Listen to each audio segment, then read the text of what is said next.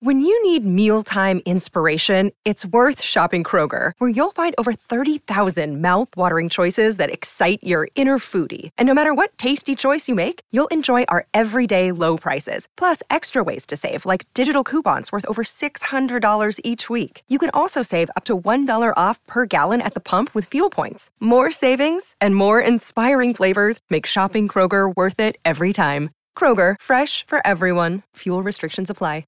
Another day is here, and you're ready for it. What to wear? Check. Breakfast, lunch, and dinner? Check. Planning for what's next and how to save for it? That's where Bank of America can help. For your financial to-dos, Bank of America has experts ready to help get you closer to your goals. Get started at one of our local financial centers or 24/7 in our mobile banking app. Find a location near you at bankofamerica.com/talktous. What would you like the power to do? Mobile banking requires downloading the app and is only available for select devices. Message and data rates may apply. Bank of America N.A., member FDIC.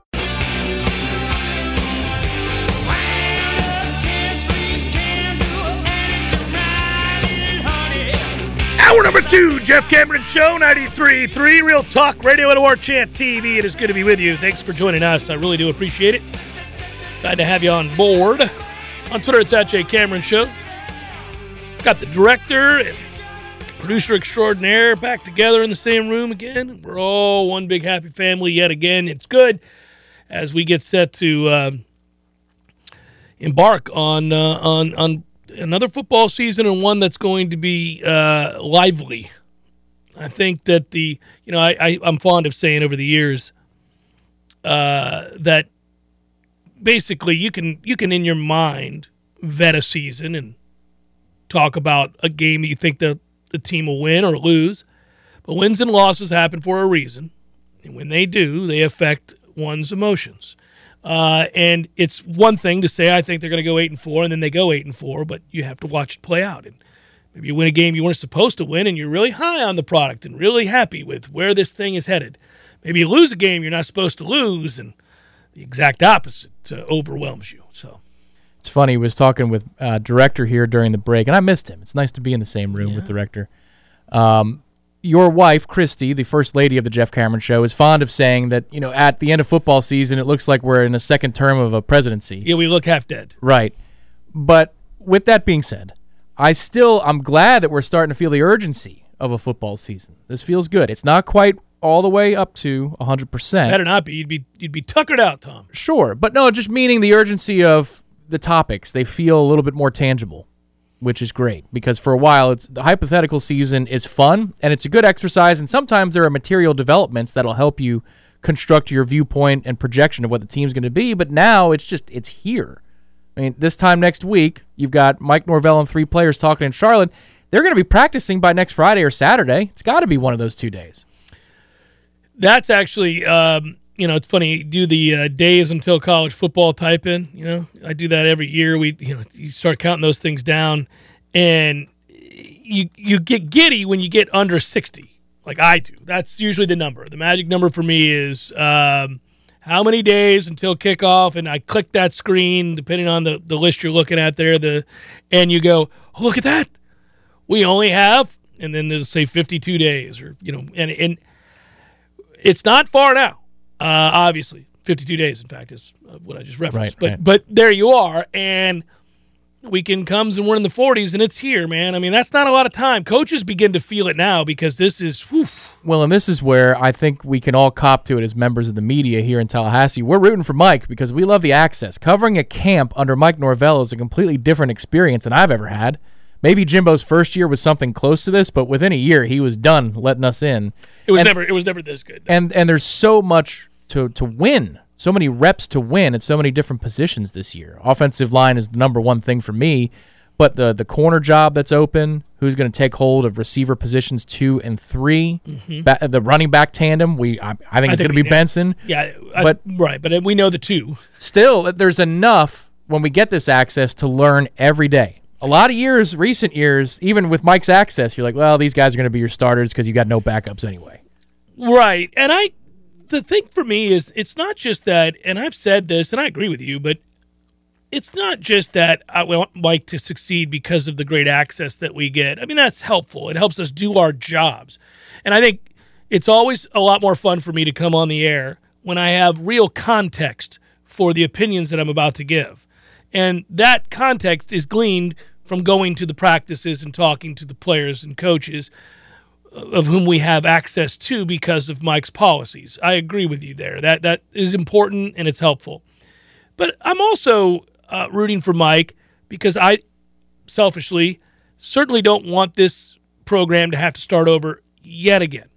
We know continuity matters. If you can build something that's successful to where you can have continuity with your head coach from year to year, that it's ideal. It's certainly what you would prefer as opposed to another. I mean, think about it. If you were to have to make a move here, you will have gone through Mike Norvell, Willie Taggart, and Jimbo Fisher.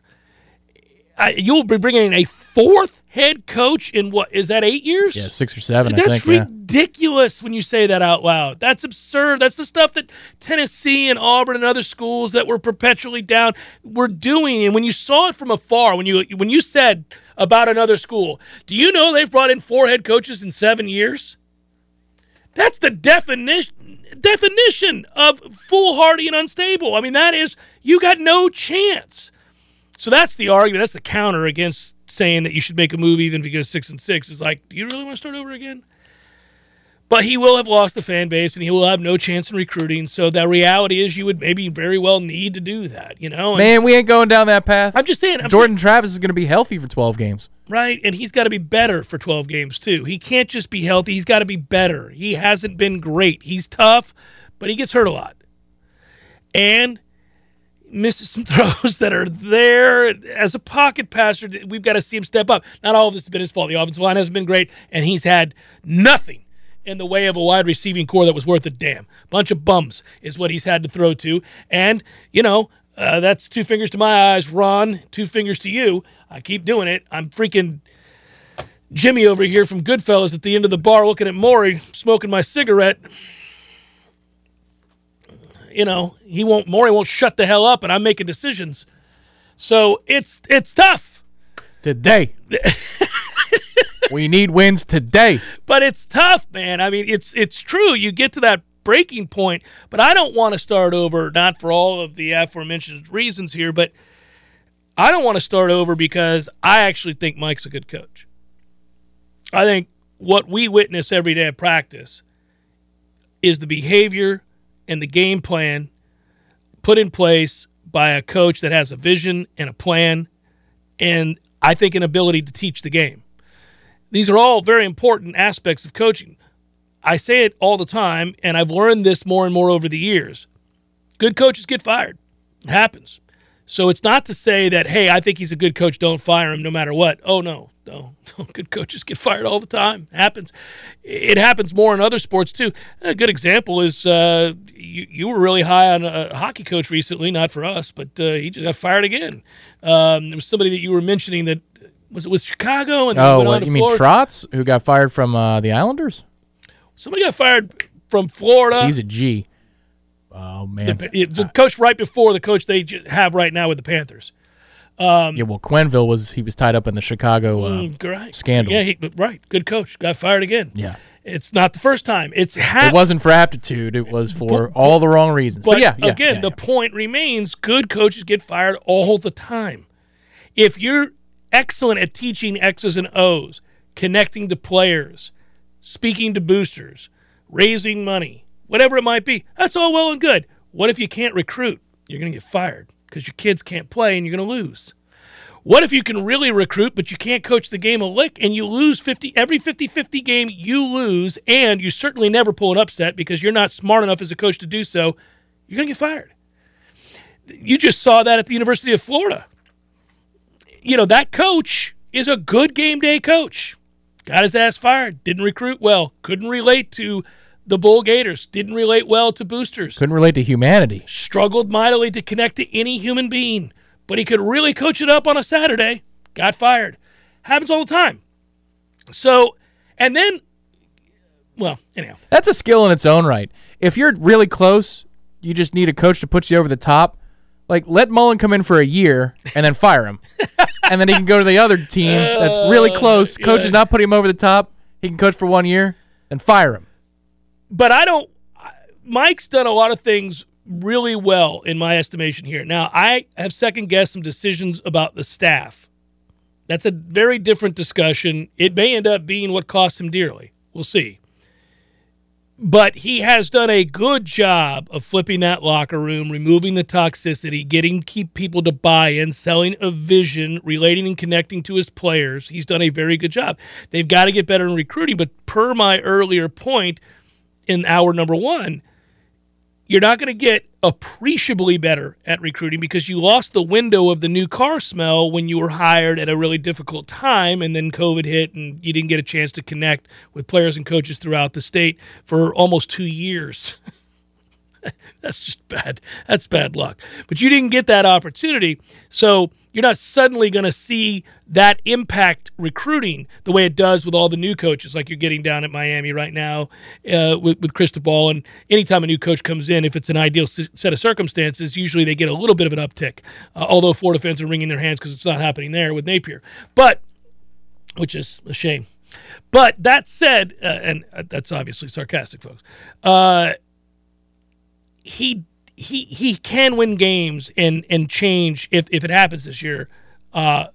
What quality of player looks at this, not just football program, but this institution looking down the line of where is it all going? It all changes with wins. And he's got to find a way to do that, and that's why this year we keep coming back to it. I don't want to have to start over because I think he's a good coach, and he's got a lot of the factors that I want in a head coach. But if you have to fire him, you have to fire him. I mean, I guess that's what I'm getting at. On the good side of the coin, though, related to the Atkins point about as long as he doesn't get that kind of offer as a head coach, let's just say project success. Mm-hmm. Let's be positive for a moment. That he would stick around Atkins would. Well, then also if you succeed in turn. What Alford has projected to the football program is if you can get a better position coach, insert position here. I know everybody's got their wish list in the chat and driving around town. We got the money to do it. We'll make it happen for you.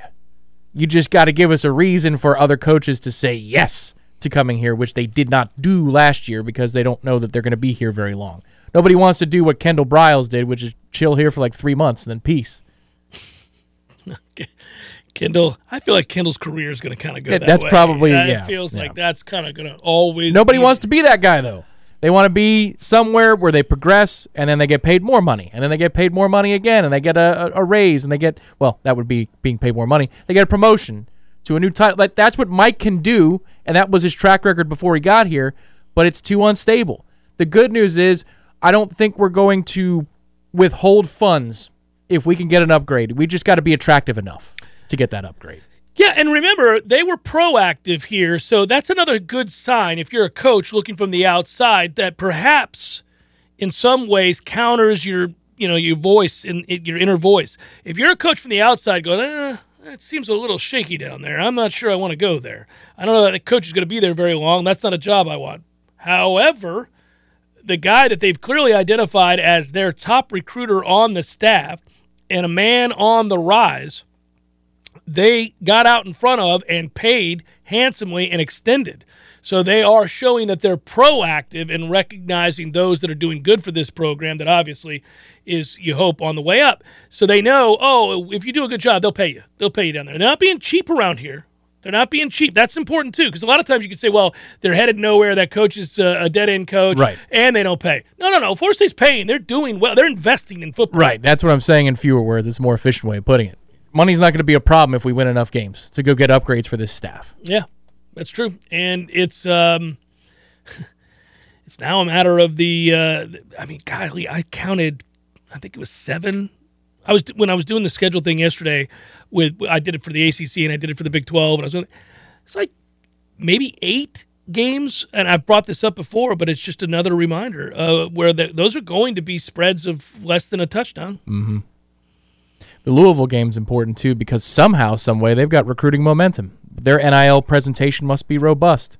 But you could see that thing fall to pieces if they do what they typically do. Well, Papa John's money helping out there? No, unless he's back. Yeah, you're right. That's right. I knew you needed me. I had over 40 pizzas. 40 pizzas yesterday. Sweating profusely. Let's see. I'm going to go back through that. Here we go. Well, Duquesne will be double-digit favorites there. But obviously, we're slight underdogs, less than a touchdown to LSU.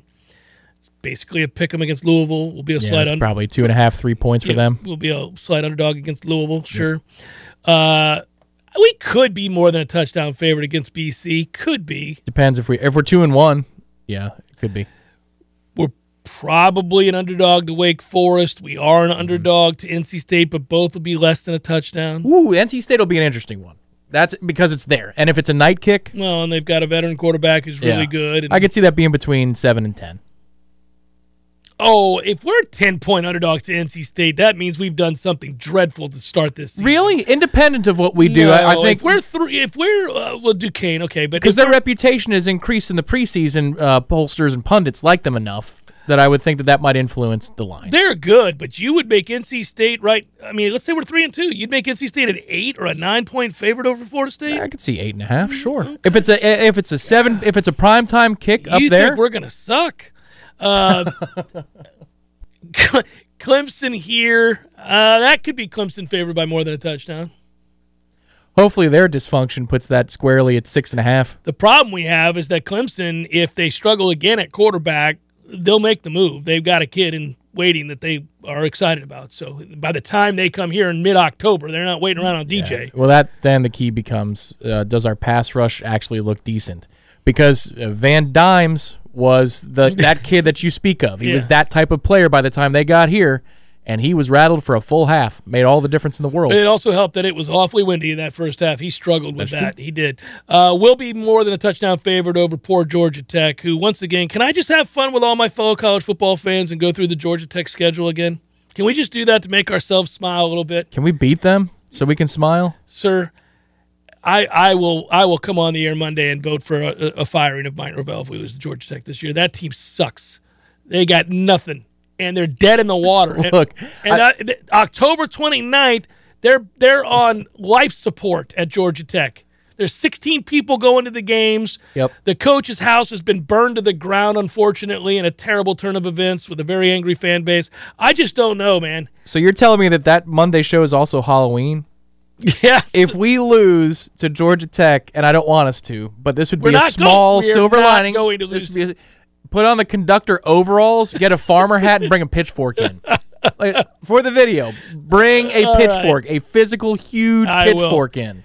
Listen to this. These poor bastards. What are you guys doing? Why would you do this to somebody? You're Georgia Tech, and you play Clemson to start the year.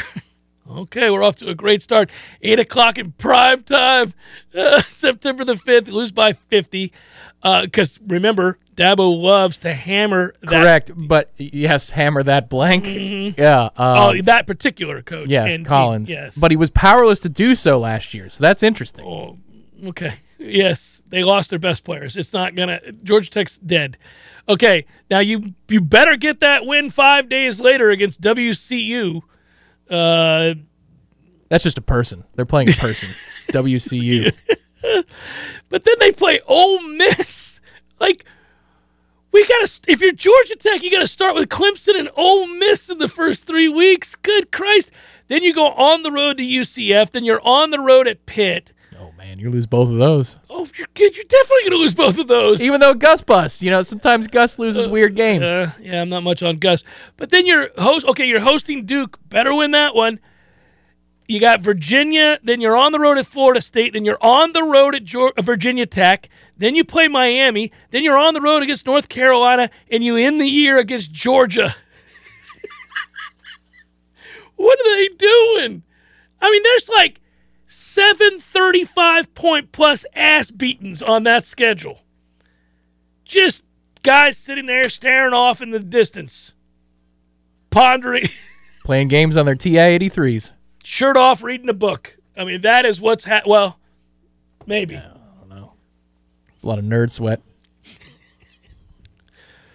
That 35 plus, probably 24 plus, 24 plus there, 21 plus there. They may have quit, and so therefore it inflates the numbers the rest of the year. This is 21 plus. What's the future line on Georgia right now? Can you get a game in October or November for Georgia Tech right now? November 25th. It'd be hard to find that line, but I'll look. I'll look during the break. How about some October lines? You got to invest here because they're going to quit. Would you be willing to, if Georgia's favored at home by 50 over Georgia Tech, November 26th, would you lay it? 48.5? Could I tease it?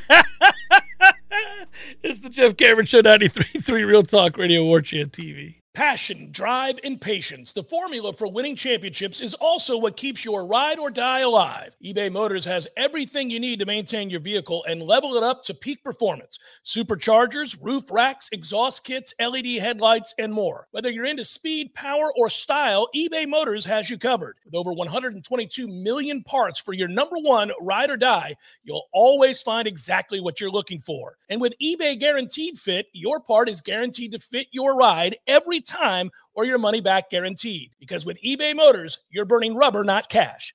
With all the parts you need at the prices you want, it's easy to make your car the MVP and bring home huge wins. Keep your ride or die alive at ebaymotors.com. Eligible items only. Exclusions apply.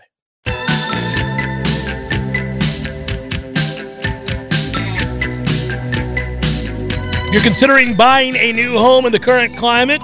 We've certainly heard that demand is high, inventory is low. How do you get a leg up on the rest of the buyers, all making offers on the same house as you? Tom did that. That's a toughie. The first place that I'm going to suggest you start is with a call to my friend Shannon at Legendary Home Loans. Shannon will set you up with a complete pre-approval underwriting.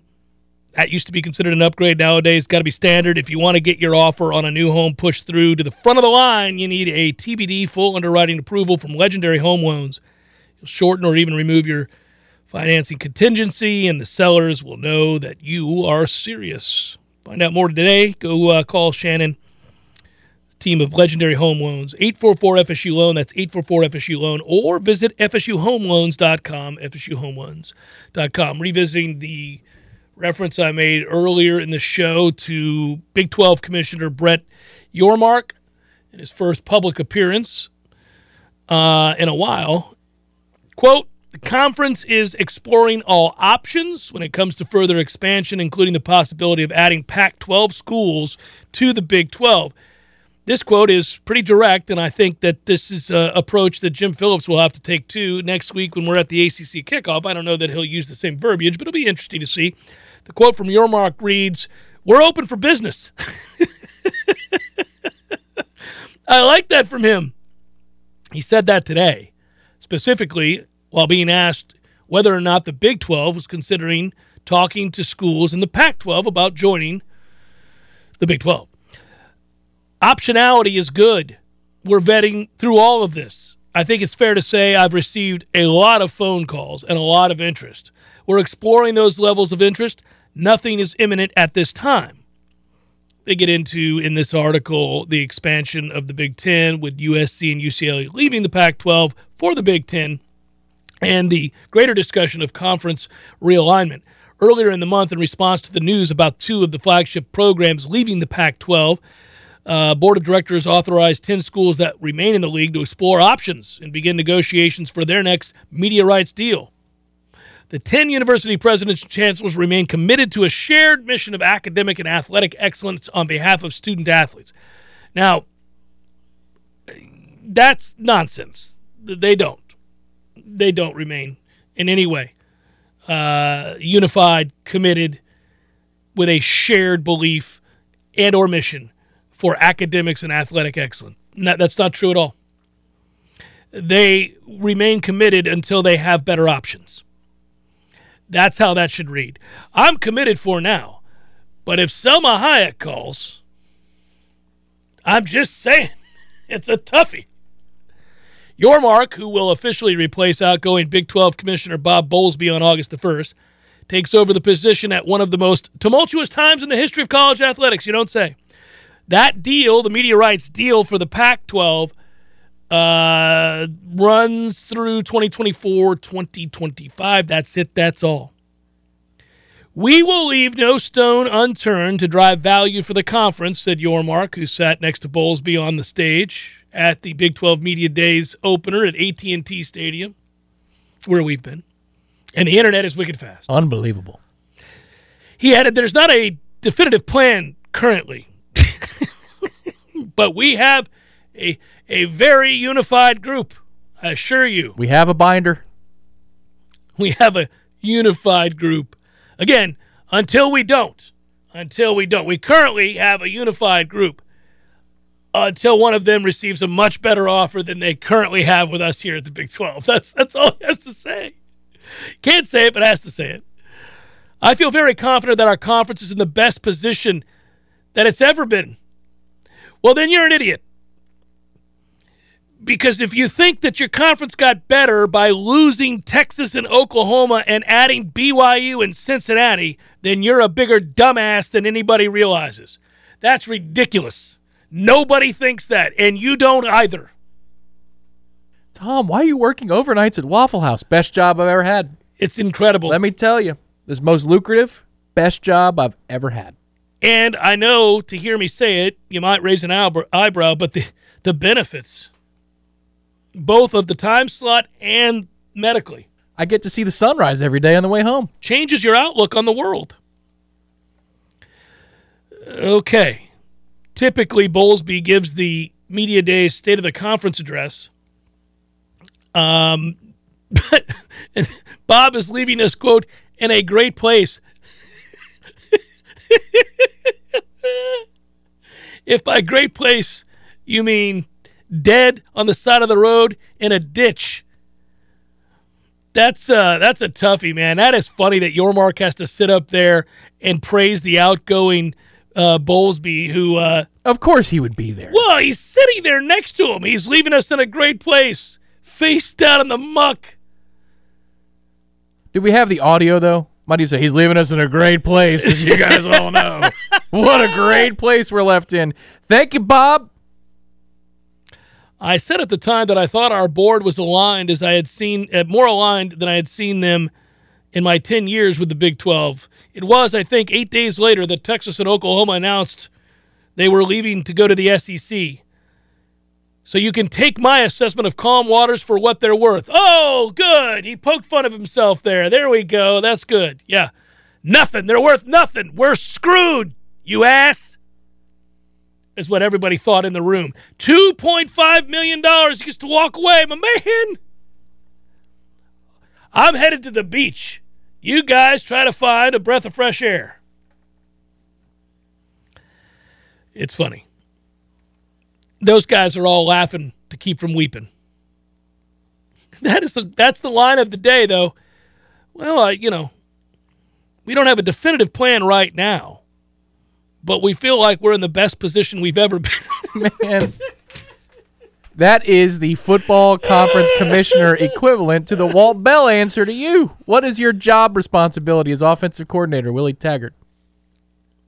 Well, yeah, I did laugh at that, though. He didn't give me an answer, but it wasn't quite as dire. Like, that was just, he wasn't sure. Yes, it was. No, but he didn't know his role, which, in retrospect, should have told us a little something about the lack of communication amongst the staff. Yeah, we were like, that's weird. That is strange that the OC doesn't know what he's supposed to be doing. I guess Willie's a micromanager, wants to do it all himself. But it's not the same as sitting next to the outgoing Big 12 commissioner who's getting a huge golden parachute and have to tell everybody that you couldn't be better off or that you're better off than you've ever been. And my man, you just lost Texas and Oklahoma and added freaking BYU and Cincinnati.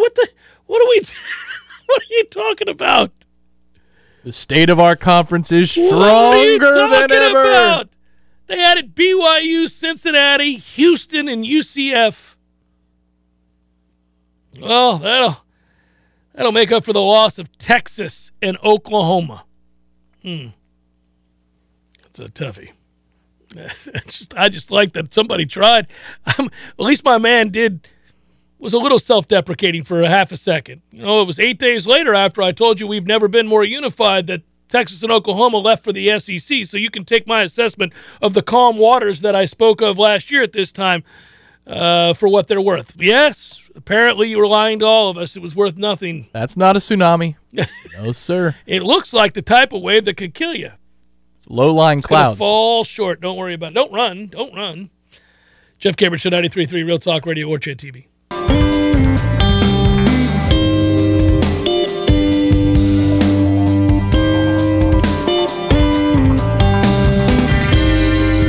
Something I thought was interesting yesterday.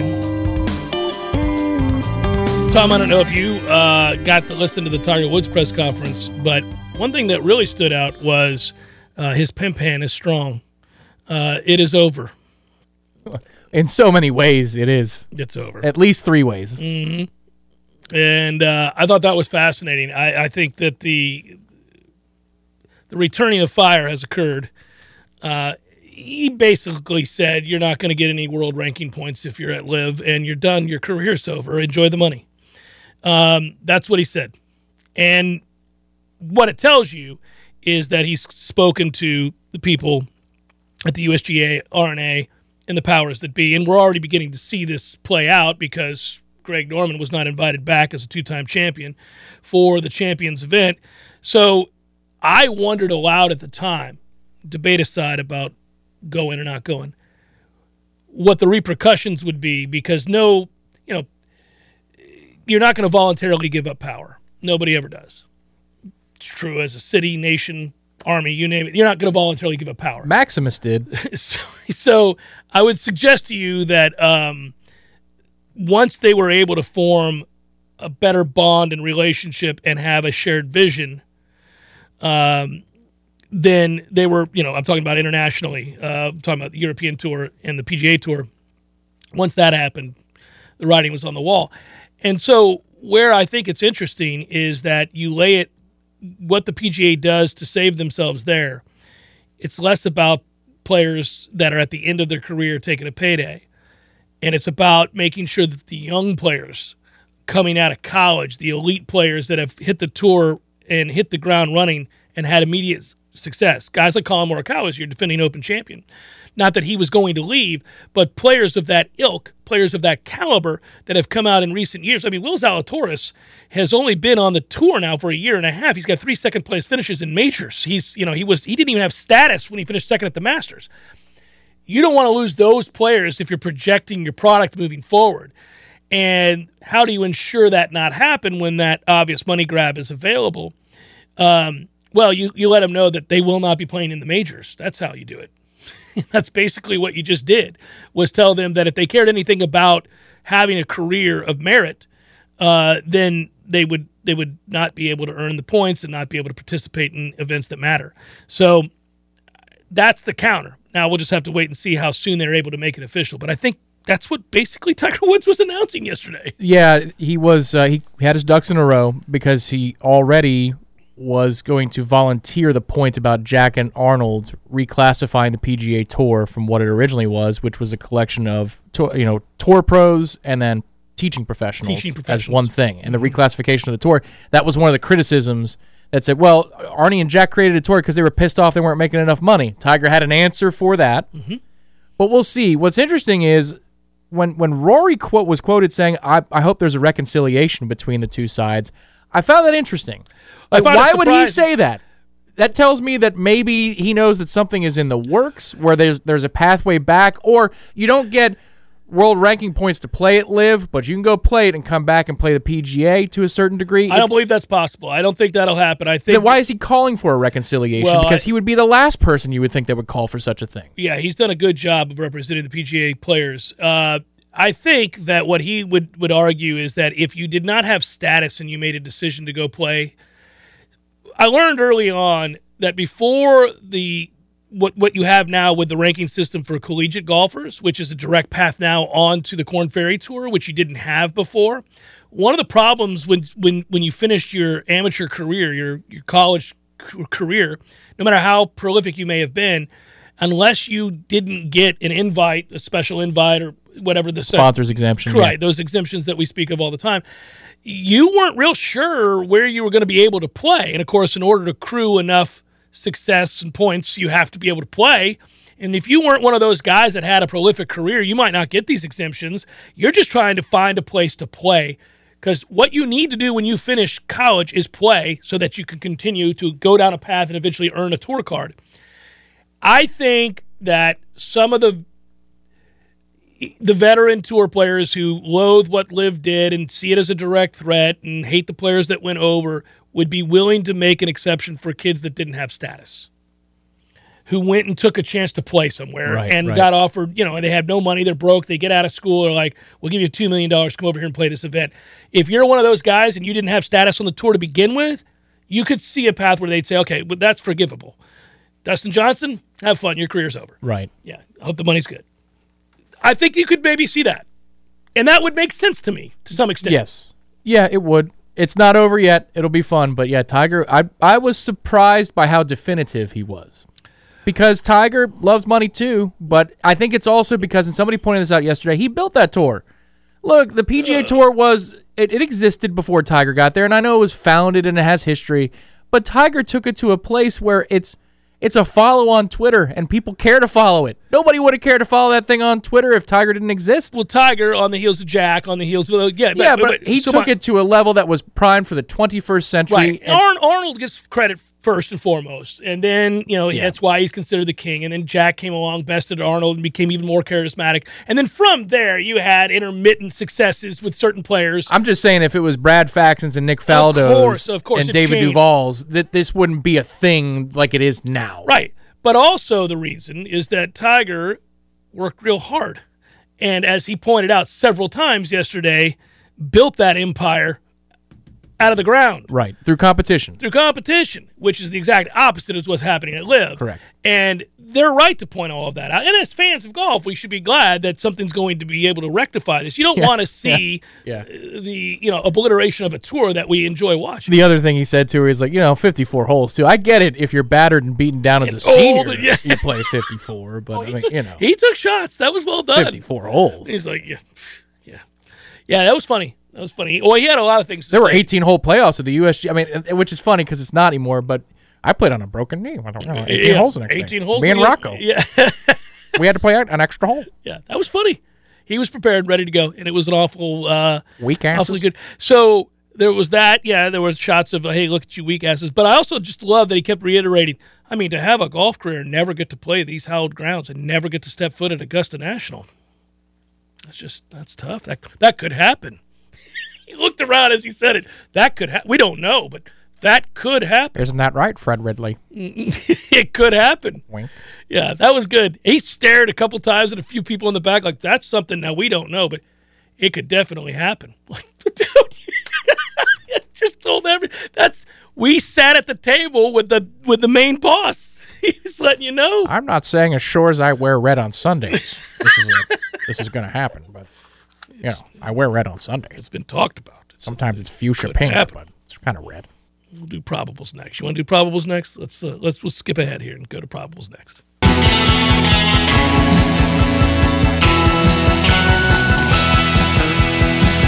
Tonight at 6 o'clock, War Chant TV, special edition of Wake Up War Chant. A little get-together, a little gathering. We'll gather around the fire discussion. It'll be a lot of fun at 6 o'clock. War Chant TV, Corey Aslan, joining you guys in a little chat session. A little chitty-chatty. Let's do probables. A little chatsky? Yeah. Let's have a little chat, shall we? Soon enough, we could be doing some chats for football, buddy. We may have to. A little fireside action? We could.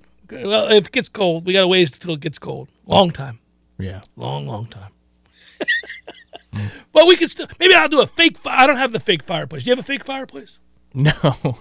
You know the ones we talk about with the people with their TVs on? Yeah. The little stands with the fake fire? Yeah. Good Morning Football had that, Kyle. I know he did. I liked it. Yeah. They're so cheesy. And it would be like in September. It would be on. Yeah. All right, probables. Here we go. Fire it up. It's time for, how you say, with the pitching, probables? Boy, the Mets are just beating the Braves' ass today. This is not even a competitive baseball contest. Is that so? 7-1 Mets in the seventh. Oh. Chris Bassett started for the Mets. Mott, Charlie, having a rough go. Don't blow it, bullpen. You know who's hitting cleanup for the Mets today? Luis Guillorme. This is an impressive 7-1 win, sir. Very well. Lead. Baseball. Big lead. Impressive 7-1 lead. Big lead right now. Mariners, Nats are in the ninth inning. That game looks to be over too. 6-1 Seattle. 1-1 Milwaukee and Minnesota in the fifth. That was, I don't know who that was pitching there. Oh, yeah, there it is. Aaron Ashby and Joe Ryan. Tigers, Royals, Tariq Skubal, Brady Singer. D-backs, Giants, Zach Gallen, John Brebbia. Mariners National, Tommy Maloney and Eric Fetty. We've got the Pirates looking to win the first 3 games of a 4-game set over the Marlins after back-to-back wins down in South Florida. Buccos have won 4 straight on the road with a lineup in which nobody's hitting over 220. It is impressive. Not even Vogelbach? Yeah, well, he's a part-time starter and a DH at that. But yeah, he didn't start last night. We started 3 players last night with a batting average, and I know batting average isn't everything, under 205. Won the game. One of the guys hitting under 205 hit a 430-foot tank job. It was incredible. JT Brubaker's 2-8 and garbage will not beat Pablo Lopez today in all likelihood. That's who's pitching for the Marlins. Reds, Yankees, Mike Minor, Luis Severino. Phillies, Blue Jays, Zach Wheeler, Ross Stripling. Red Sox, Rays, Josh Winkowski and Shane McClanahan. White Sox, Guardians, Lucas Giolito and Aaron Savelli. We've got the Dodgers and the Cardinals, Tony Gonsolin and Adam Wainwright. Is Adam Wainwright going to pitch the entirety of my broadcasting career? I believe the answer is yes.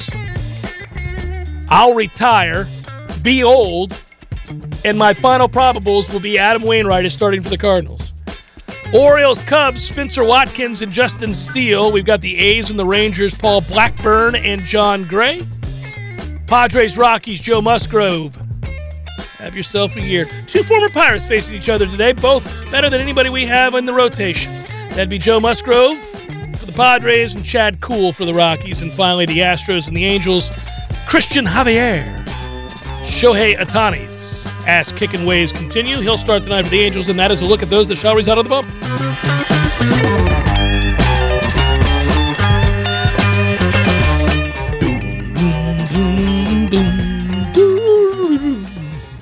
Man, I saw there was some blowback towards the amount of praise that Shohei Ohtani receives in the press along with Trout, and I thought, well, who's blowing back? People were like tired of hearing that every time Trout hits a home run, it's described as a Herculean feat, and Shohei Ohtani, every time he gets a win, is described as a player unlike we've seen ever before. And I'm like, well, that's because he is. And it's also because Mike Trout could end up retiring as the greatest player to ever live. So what gives, everybody? I think it's just frustration that the Angels are That's the answer. Ridiculous franchise. Ridiculous. It makes me mad, too. It makes me mad because I love the sport, and the 2 players that would garner the most amount of attention and help elevate the sport are on a ridiculous franchise that does nothing, and nobody sees their games. It's unfortunate. Now, that said, I hate that. I don't need him to go to the Mets, and I don't need him to go to the Yankees, and I don't need him to go to the Dodgers, and I don't. So, I mean, that's the hard part here. It's clear that what's best for baseball is to force Shohei Ohtani to be atop the rotation for the Pittsburgh Pirates. Oh, yeah, there it is. A long-standing, dominant franchise with 6 world championships and a tremendous fan base playing in the most unique stadium in all of sport. That's where you send Shohei or Trout. If you want Shohei to go somewhere else, I'll take Trout instead. Right. That's fine. The man who saved Pittsburgh. There's your 30 for 30 documentary. That's right.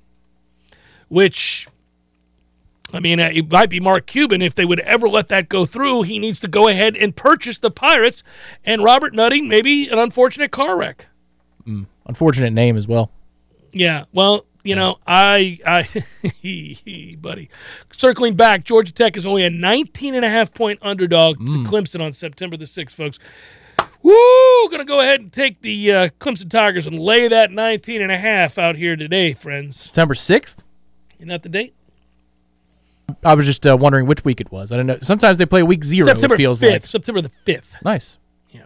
That's a Monday. Big Monday matchup. When we get back. Little ESPN 8 o'clock primetime ass whooping. Oh, boy. There you go. Is that right? That can't be right. What's the first half line if it's only 19.5? That's not up yet, man. 13.5? All early on.